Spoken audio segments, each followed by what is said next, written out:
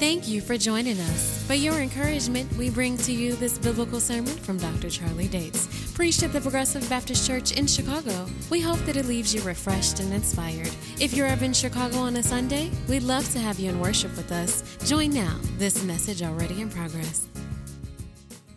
Matthew chapter 5, beginning at verse 1. When you got it, say, I got it. This is how the Bible reads. It says, they came to the other side of the sea into the country of the Gerasenes. When he got out of the boat, immediately a man from the tombs with an unclean spirit met him. And he had his dwelling among the tombs, and no one was able to bind him anymore, even with a chain, because he had often been bound with shackles and chains. The chains had been torn apart by him, and the shackles broken in pieces, and no one was strong enough to subdue him. Constantly, night and day, he was screaming among the tombs and in the mountains, and gnashing himself with stones. Seeing Jesus from a distance, he ran up and bowed down before him. And shouting with a loud voice, he said, "What business do we have with each other, Jesus, Son of the Most High God? I implore you by God, do not torment me." For he had been saying to him, Come out of the man, you unclean spirit. And he was asking him, "What is your name?" And he said to him, "My name is Legion, for we are many." And he began to implore him earnestly not to send them out into the country. Now there was a large herd of swine nearby on the mountain. The demons implored him, saying, "Send us into the swine that we may enter them." And Jesus gave them permission. And coming out, the unclean spirits entered the swine, and the herd rushed down the steep bank into the sea, about 2,000 of them, and they were drowned in the sea. The herdsmen ran away and reported it in the city and in the country, and the people came to see what it was that had happened. They came to Jesus and observed the man who had been demon-possessed. Look at this, sitting down, clothed, and in his right mind, the very man who had the legion. And they became frightened. Those who had seen it described to them how it had happened to the demon-possessed man and all about the swine. And they began to implore him to leave their region. He was getting into the boat, and the man who had been demon-possessed was imploring him that he might accompany him. And he did not let him, but he said, "Go home to your people and report to them what great things the Lord has done for you and how he had mercy on you." And he went away and began to proclaim in Decapolis what great things Jesus had done for him, and everybody was amazed. This passage in Mark chapter 5 chronicles the story of a man possessed not by one demon, but by a legion of them. This morning, I want to tag this text in our exchange, a human haunted house. You may be seated. I want to talk from the thought, a human haunted house. Will you all pray with me, please?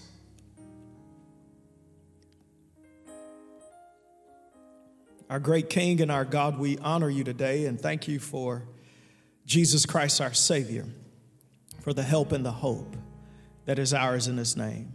I pray now that you will give me clarity of mind, concision of speech, a fresh reliance upon your Spirit, a fresh enablement of your Holy Spirit, that you'll stand up in my body and think with my mind and speak with my mouth, the truth that will lift and encourage your people. In Jesus' name, the people of God said together, amen. At cruising altitude, the pilot of our flight last week said that we were 32,000 feet above ground. I tell you what, church, at 32,000 feet through the porthole, the window of an airplane, this is a fair and beautiful land. I was flying into Chicago from the West Coast, and we cascaded over the Grand Canyon above the sandy ranges of the Maricopa Mountains with their sparkling rivers, then above the quilted plains, soaking up the amber sun of an October sunset, till we leveled out over the Midwest and began our initial descent. But even at 8,000 feet above ground, Chicago itself looks like a dream city on a beautiful day. It was as if the Willis Tower and the John Hancock Building were rising above the ground to shake our hands as the plane came to land. They met us as the tapestry of streets and parks and golf courses and buildings came together. And that glittering jewel, Lake Michigan, almost hypnotizes even the casual passerby, just as O'Hara opens its land for you to hit ground. Those are the moments from an airplane above, far in the sky, that take your breath away, that cause you to join in with the psalmist and say, the heavens declare the glory of God, and the firmament shows his handiwork. But if you were to live your life just up there, you would never know that high school children in Bronzeville at Wendell Phillips High School had just endured another senseless shooting at the ringing of the school bell. Flying up there, you would never know that somewhere in Inglewood, a young boy and his sister have not had food for weeks. And though they may not have swollen bellies, their malnutrition shows up in their empty attention span and their sullen countenances. Flying in that airplane, looking at this glorious city, you would never know that in Austin and East Garfield Park, a mother and daughter are weeping in their last stages of a family crisis, that human beings have been torn into pieces, not simply riddled by bullets, but by fear. Flying from way up there, you would not know that although some policemen like Deacon Carl are fine human beings, risking their lives to serve and protect us, while others are hoodlums, hidden behind a badge whose fraternal order feels more Klansman-like than duty-bound. Flying up in the air, you would not know that somewhere politicians are conferring about money from an American Recovery Act that could possibly make our city budget less of economic apartheid. That they could be sending money to fund violence interrupters, to prevent the violence before it happens, rather than all of the money going into communities that don't look black or brown. It's a different, fairer world up in the sky. When you look from that airplane window, you get to see all of the glory and grandeur of our nation. But when you hit the ground, you got to conclude with that 15th century reformer, Martin Luther, that this world is devil's filled. He said, and though this world is devil's filled and threatens to undo us, we will not fear, for God has willed to triumph through our Lord. Church, our city is full of demons. 680 murders this year is full of demons. 182 carjackings in multiple parts of the city by 13 and 15-year-olds. This city is filled with devils. 19 months of miseducation, children going to school either in danger or on a laptop or neither. A world with devils filled. When we get to Mark chapter 5, we meet a human being filled with devils. A man who lives in the cemetery in Mark chapter 5. In Mark chapter 4, to be fair, Jesus and his disciples have just gone through a storm. But in Mark chapter 5, they meet a man who has a storm going through him. We learn in this text, don't we, many applicable and encouraging insights about the life of Jesus Christ. That's the aim of Mark's gospel. Mark points out to us the ease with which his disciples fail him. At every turn, they cannot see who Jesus is. But it's like everybody else on the margins, including blind Bartimaeus, who does not have eyes that work, has a clearer picture of Jesus than the disciples who are walking with him. Mark presents Jesus as a man on the move. He is using his favorite word, immediately. Suddenly, you see Jesus in all of his rapid force and power, moving with haste and urgency. Then there is the lordship of Jesus over nature, saying to us, that all of creation is subject to his power. Not just the wind and the waves and the rain, but also the spirit world. This text tells us that you and I find hope and help in Jesus Christ alone. That there is no problem that Jesus cannot fix. That there is no church that Jesus cannot resurrect. That there is no sickness that Jesus cannot heal. And there is no longing that Jesus cannot satisfy. Though you live on the block with him, there is no soul that Jesus cannot save. There is no world that Jesus does not own.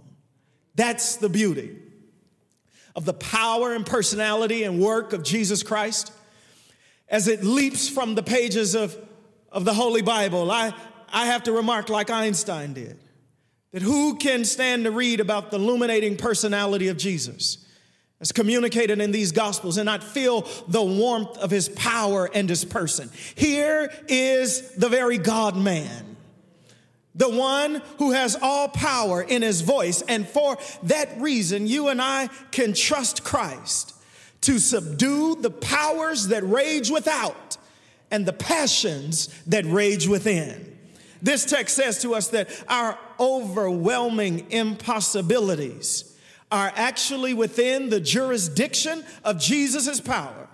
So that when you feel haunted and when you feel hopeless, when oppressions come upon you, you can actually find help and relief through Jesus Christ alone. Let me see if I can say it this way. Wherever Christ is, creation has to submit to his authority. I came to preach. I just want a half a church if I can get through it. Wherever Jesus is, creation has to submit to his authority. So what do we learn about the person and work of Jesus Christ in Mark chapter 5 that will transform the way that we live in the here and now? Well, I think one of the things that you and I learn, seeing leaping from the pages, is that Jesus goes where the trouble is. Here he is at the beginning of Mark chapter 5. They came to the other side of the sea, into the country of the Gerasenes.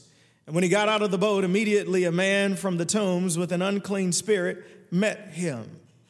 I want you to feel the scenery, the topography, the beauty of this text.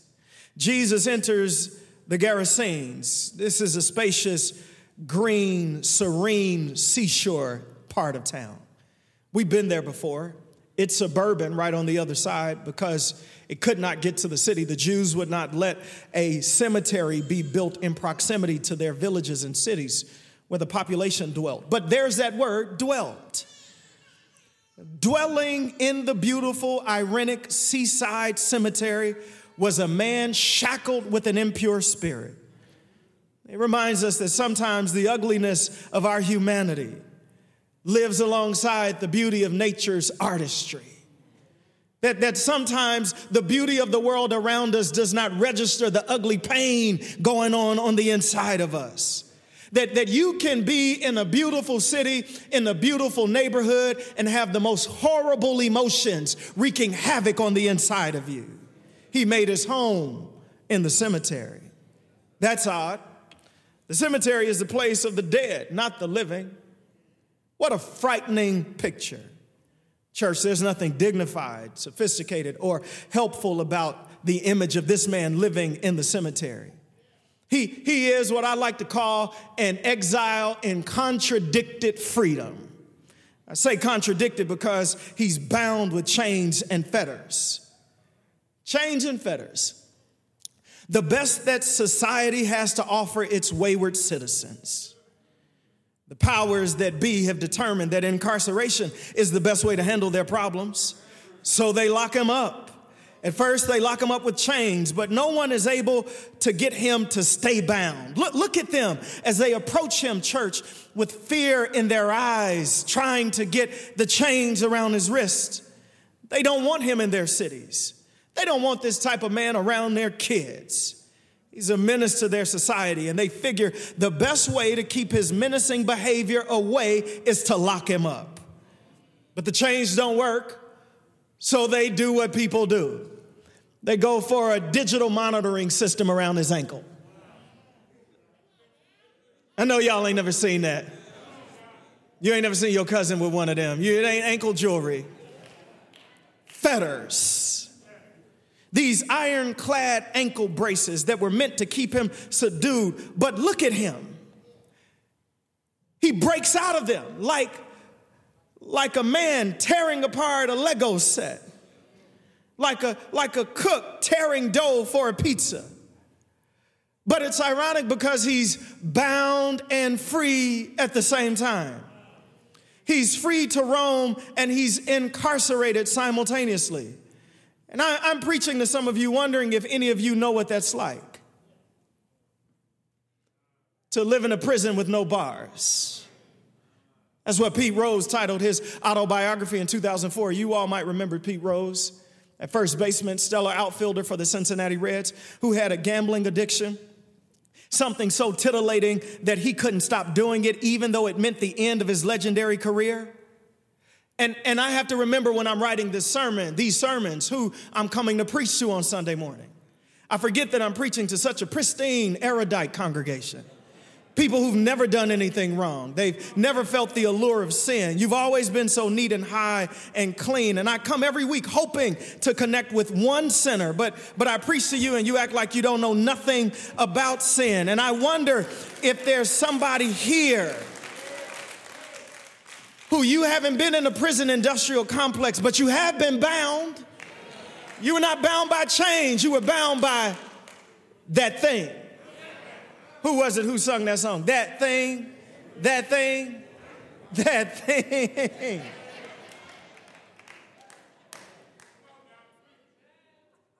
You know you want to give up. You know it's not good for you. You know that it's not better, but it traps you. And all of us have some problem in life. All of us have some weakness in life. All of us have something that on our worst day, we're a candidate to do the very thing we hate in other people. And I wonder, is there anybody here today that's ever gone back to something that you said you were never going to go back to again? But look at you now. By the grace and the power of Jesus, he gave you freedom to live again. Here it is. In our culture, we think that if we bind people behind bars, if we drug them, if we restrain them, we can change them. But just because a person is chained, church, doesn't mean they have a changed heart. There is something beyond the physical that traps human life. The trauma that gets us cannot always be seen with the naked eye. And when you see people languishing under the recurring tag of hopelessness, I don't want you to leave here thinking that all they need is a better education or more resources or access to social networks. No, the problems and the trauma that traps us are not always physical to the naked eye. Just the other Friday, I was walking down Wentworth Avenue right here at the double doors in front of the church, and I met a man who was sprawled out on the upper step. He was in obvious need. I went to speak with him, and unlike Deacon Taylor, I didn't just reach in my pocket. Y'all know how Deacon Taylor does it. He just, yeah, here you go. He cannot find somebody who needs help who he will not immediately help. I love that about him, but I knew I couldn't do that.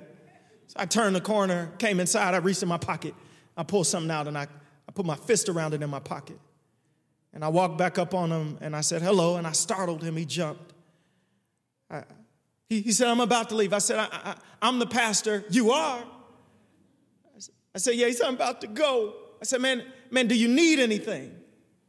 There he was, rolling his blunt. I know y'all don't know what that is, but there's a plant that grows from the ground that is a hallucinogenic, kind of can take pain away from time to time. You roll it in this white paper, you lick the edges of it, and then you light it. That's how I've seen people do it.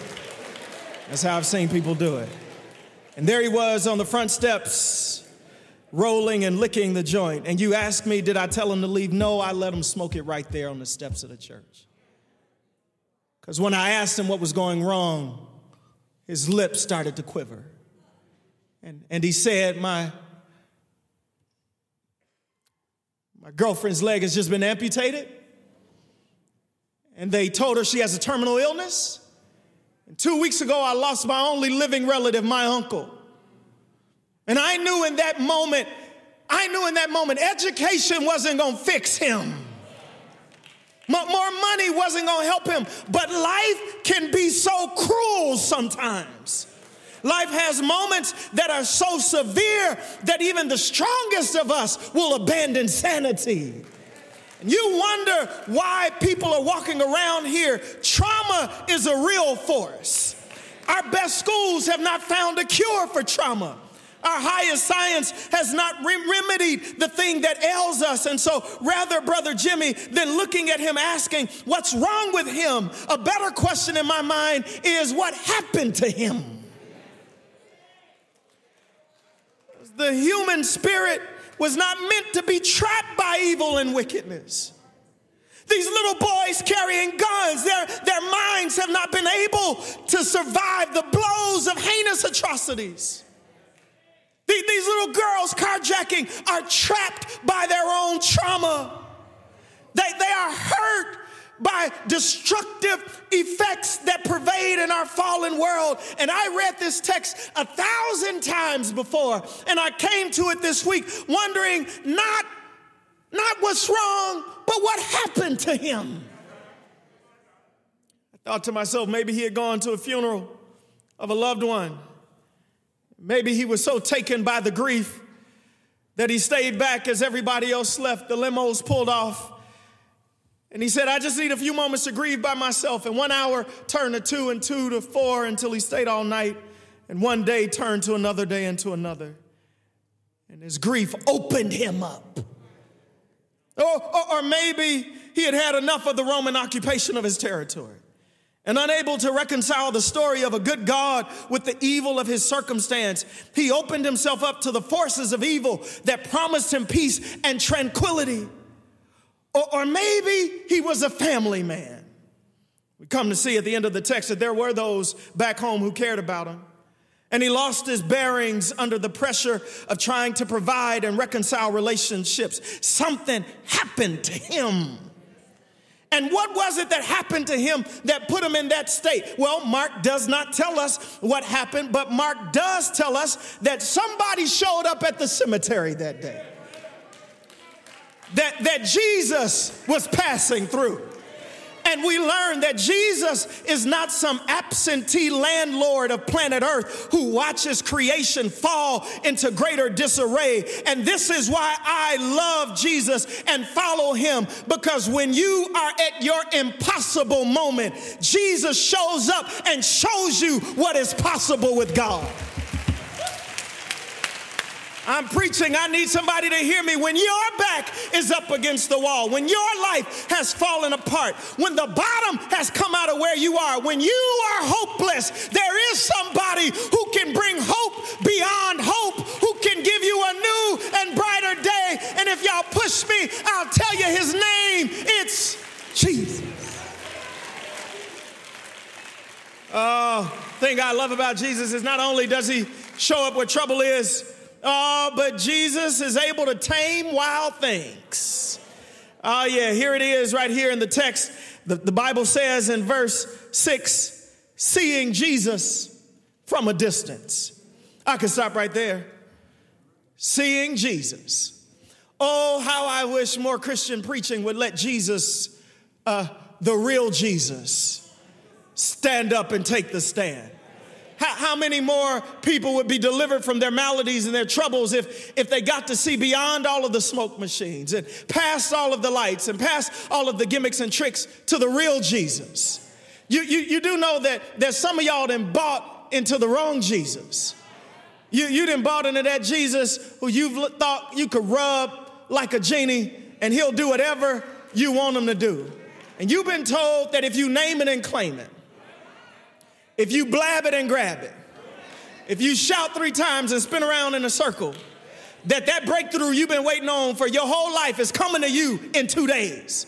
Somebody lied to you and made it seem like Jesus was the one who you could pay like a machine.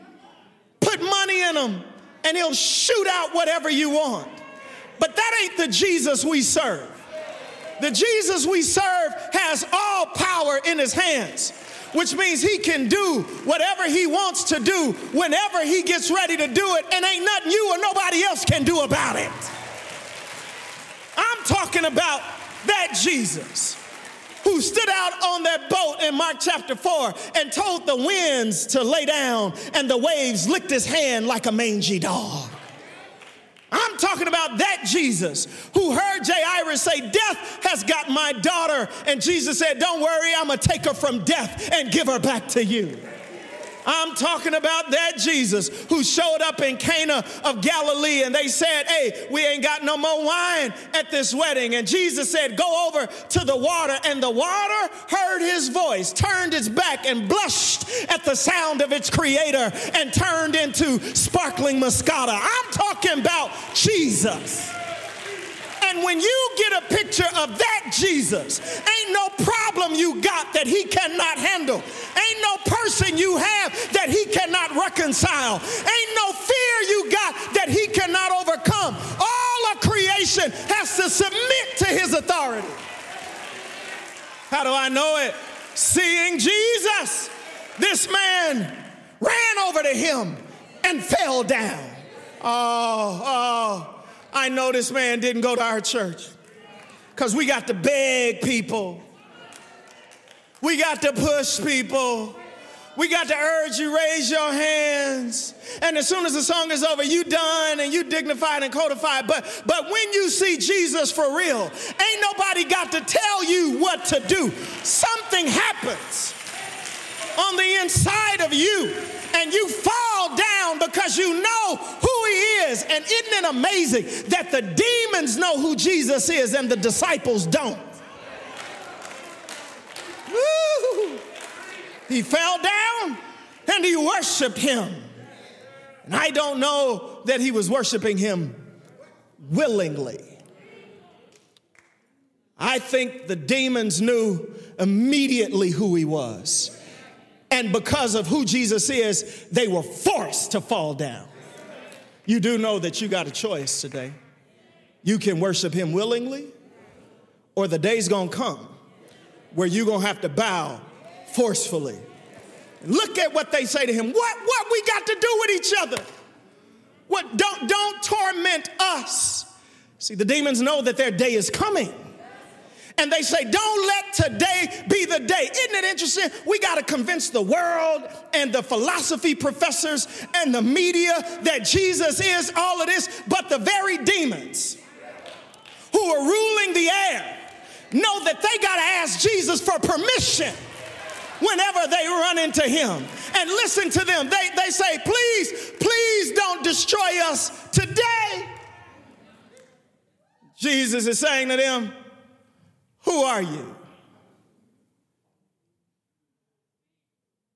And the language of Mark's gospel, the original language, suggests that multiple voices came out of this one man. He spoke in surround sound. His mouth became a stereo.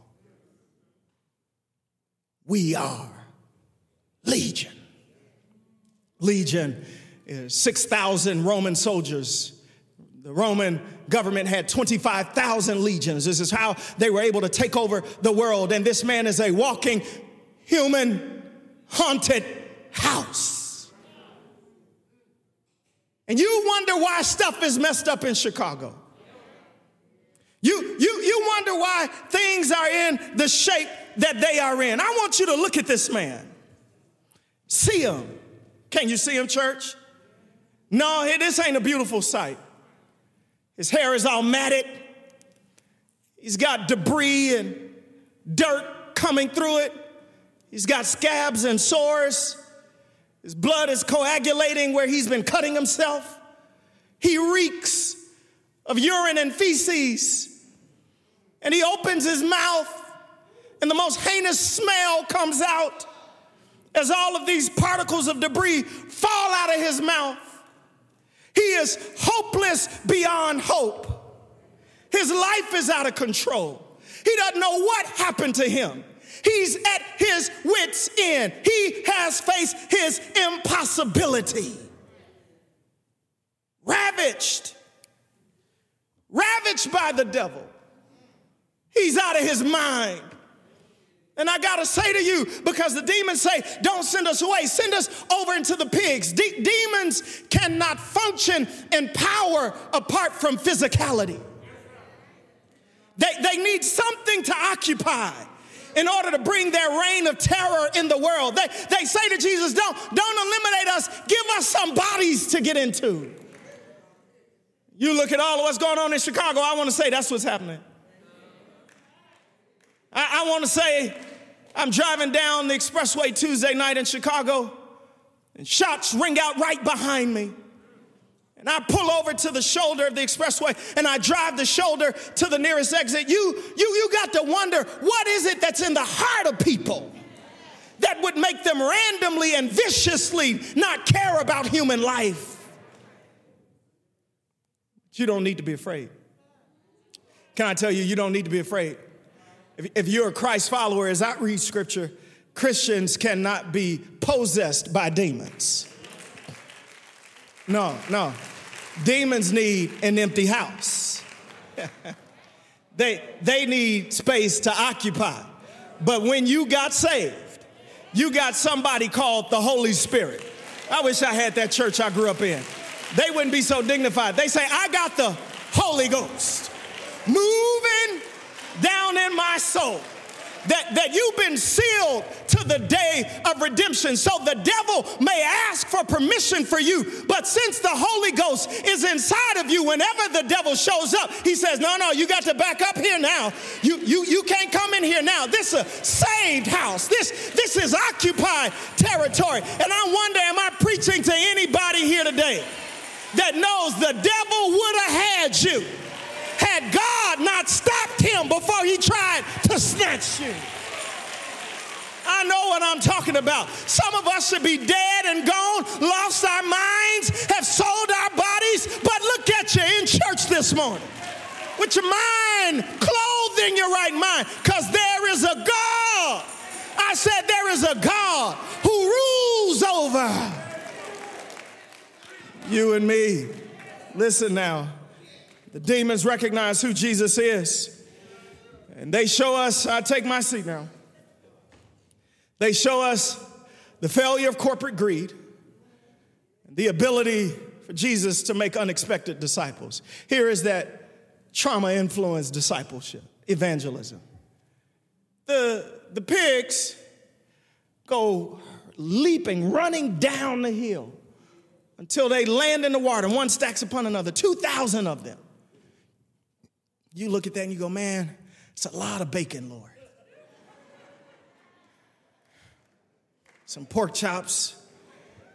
It's enough ham to feed several thousand families. I know some of y'all dignified. You don't eat pork no more. I'm with you. I don't really fool with it. No, a little pepperoni every now and then. But no. But you gotta wonder, what are these pigs doing there anyway? He's in Gentile territory. And he's showing that he's the Lord even over Gentile territory. He's taking that pig, that Roman symbol, and saying, I'm Lord even over the empire, which is a strange lesson American Christianity hadn't quite come to learn yet. And here he is. He's over the empire. And in this moment, they get so mad and afraid that they ask the deliverer to leave. You mean to tell me their corporate interests are so much saturated by money that they would rather see a man languish under possession and oppression than to lose their pigs and their money? And I gotta say to somebody, evil is always tied to making a lot of money like that. Don't you think for one moment now that large corporations that benefit off of the incarceration and the trouble of hurting people are interested in them getting delivered. But if you leave it up to the world will always choose their business over God. But I want to help somebody get out of this slave religion today. I want to help you get out of this. Jesus does not liberate this man's soul and leave his body in shackles. Y'all ain't in here with me. You do know that was the language that was given to slaves before they were baptized in the colonies. They were told, you got to confess right now that this salvation is for your soul and not your body. And there's something about American Christianity that has made our salvation all about our souls. That all we care about is people going to heaven while they live in hell on earth. And you got to look at this picture of Jesus and say, Jesus is concerned not only with this man's soul, but he wants his body to be delivered. That's why we got to work a comprehensive gospel at this church. That's why we're laboring across the street. Because if they're going to know that Jesus is real, it's got to be more than just bowing their heads and closing their eyes. They got to have food to eat. They got to have a place to lay their head. And the church has to lead the effort. Help me, Lord. Oh, I'm done now, church. Let me preach my conclusion and I'm in my seat. You see this man? He's delivered. His body has been restored. And they say, Jesus, would you leave? And Jesus says, all right, he's getting on his boat. And here comes a man getting on the boat right behind Jesus. Because what else you going to do when you've been delivered? I'm preaching better than y'all saying amen. See, I've been trying to beg y'all to go to growth group, trying to urge you, be a disciple, trying to urge you, follow Jesus, do more than just Sunday morning. But I know what the problem is when I read this text. You don't realize how much he delivered you from. Because when you've been delivered, you try to get on that boat and go with him. Because all delivered people follow Jesus. He says, I want to go. And Jesus says, no, man. No, bruh, you can't go with me. It's the first time we see Jesus turn down a disciple in person. No, you can't go with me. What do you mean? He said, no, I got another assignment for you. I need you to go back home. Because there's some people who, where you from, they remember what you used to be like. I need you to go back home. And when they ask you, what happened to you? I want you to tell them that you met somebody who could do, help me, Holy Ghost, what no other power can do. I want you to tell them that there is power that's able to clean the soul. I want you to tell them that you met somebody you ain't never seen before. Oh, can y'all see that man going back home? Can you see him headed to the Decapolis, 10 cities? Do you see him turn the corner at his block? And he's walking down the street of his block. Do you see him, y'all? Y'all don't see him. His kids are sitting in the living room. And his daughter says, well, could that be? That looks like, that's my daddy. Mama, it's daddy. And mama says, oh, child, lock the doors. You better go run and hide. Let's all go somewhere. And she says, no, mama, daddy got a haircut. Daddy got on clothes. Daddy got a Bible in his hands. Daddy is walking in here like he in his right mind. Y'all ain't in here with me. But can you see that man walking back into his house? Can you see that man? Can y'all see him coming back inside of that house? Can you see him coming to the front door? And when he comes to the front door, his wife says, oh, baby, what happened? And they hug, and he says, I met a man. Oh, God, give me a church. I met a man from Galilee who's able to save the sin-sick soul. He went out to his friends, and they said, what happened to you? And he says, all I know is that I was blind, but now I see. Is there anybody in the church today that knows that Jesus got that kind of power? HB tells us, sorry, there was a man, a young boy standing on a naval ship. He was standing in a rank with the other privates. When his commanding officer came by, and he saw in the distance a ship coming by, and he started to yell, "That's him! That's him!" And the commanding officer said, we don't break rank. You got to stand still. And he said, I'm sorry, but that's him. That's him. He said, what are you talking about? He said, I once was in these waters, drowning when my boat went down. But that man came by and he lifted me from the waters. He put clothes on my back, shoes on my feet, food on my table. And I asked him, what can I do to repay it? And he said, just tell people when you see my boat that it's me. It's me. And I wonder, am I preaching to anybody whose soul has been drowning in sin? You were lost and you were broken, but the captain of the ship, he heard your despairing cry and he lifted you up. And so now you got a testimony. You got a testimony. Y'all got a testimony. You got a testimony. We all got a testimony. That's him. That's him. Every time I go to the grocery store and I got money to pay for my groceries, I look at the teller and I say, that's him. That's him. When I look back over my life and I see that he paid my tuition, I say, that's him.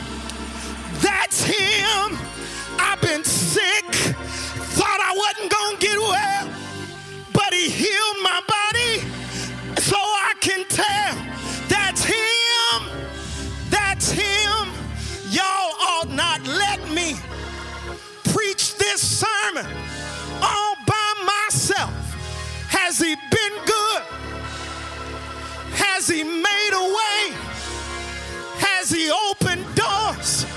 How to reach the masses? Men of every birth. For an answer, Jesus gave the key. He said, if I be lifted up from the earth, I'll draw all men unto me. Lift him up. Lift him up. Still he speaks from eternity. He said, if I be lifted up, I'll draw all men unto me. Can you shout, yeah? Yeah. Yeah. Has he been good? Lift him up as a Christian ought. Lift the Savior for men to see. Yeah.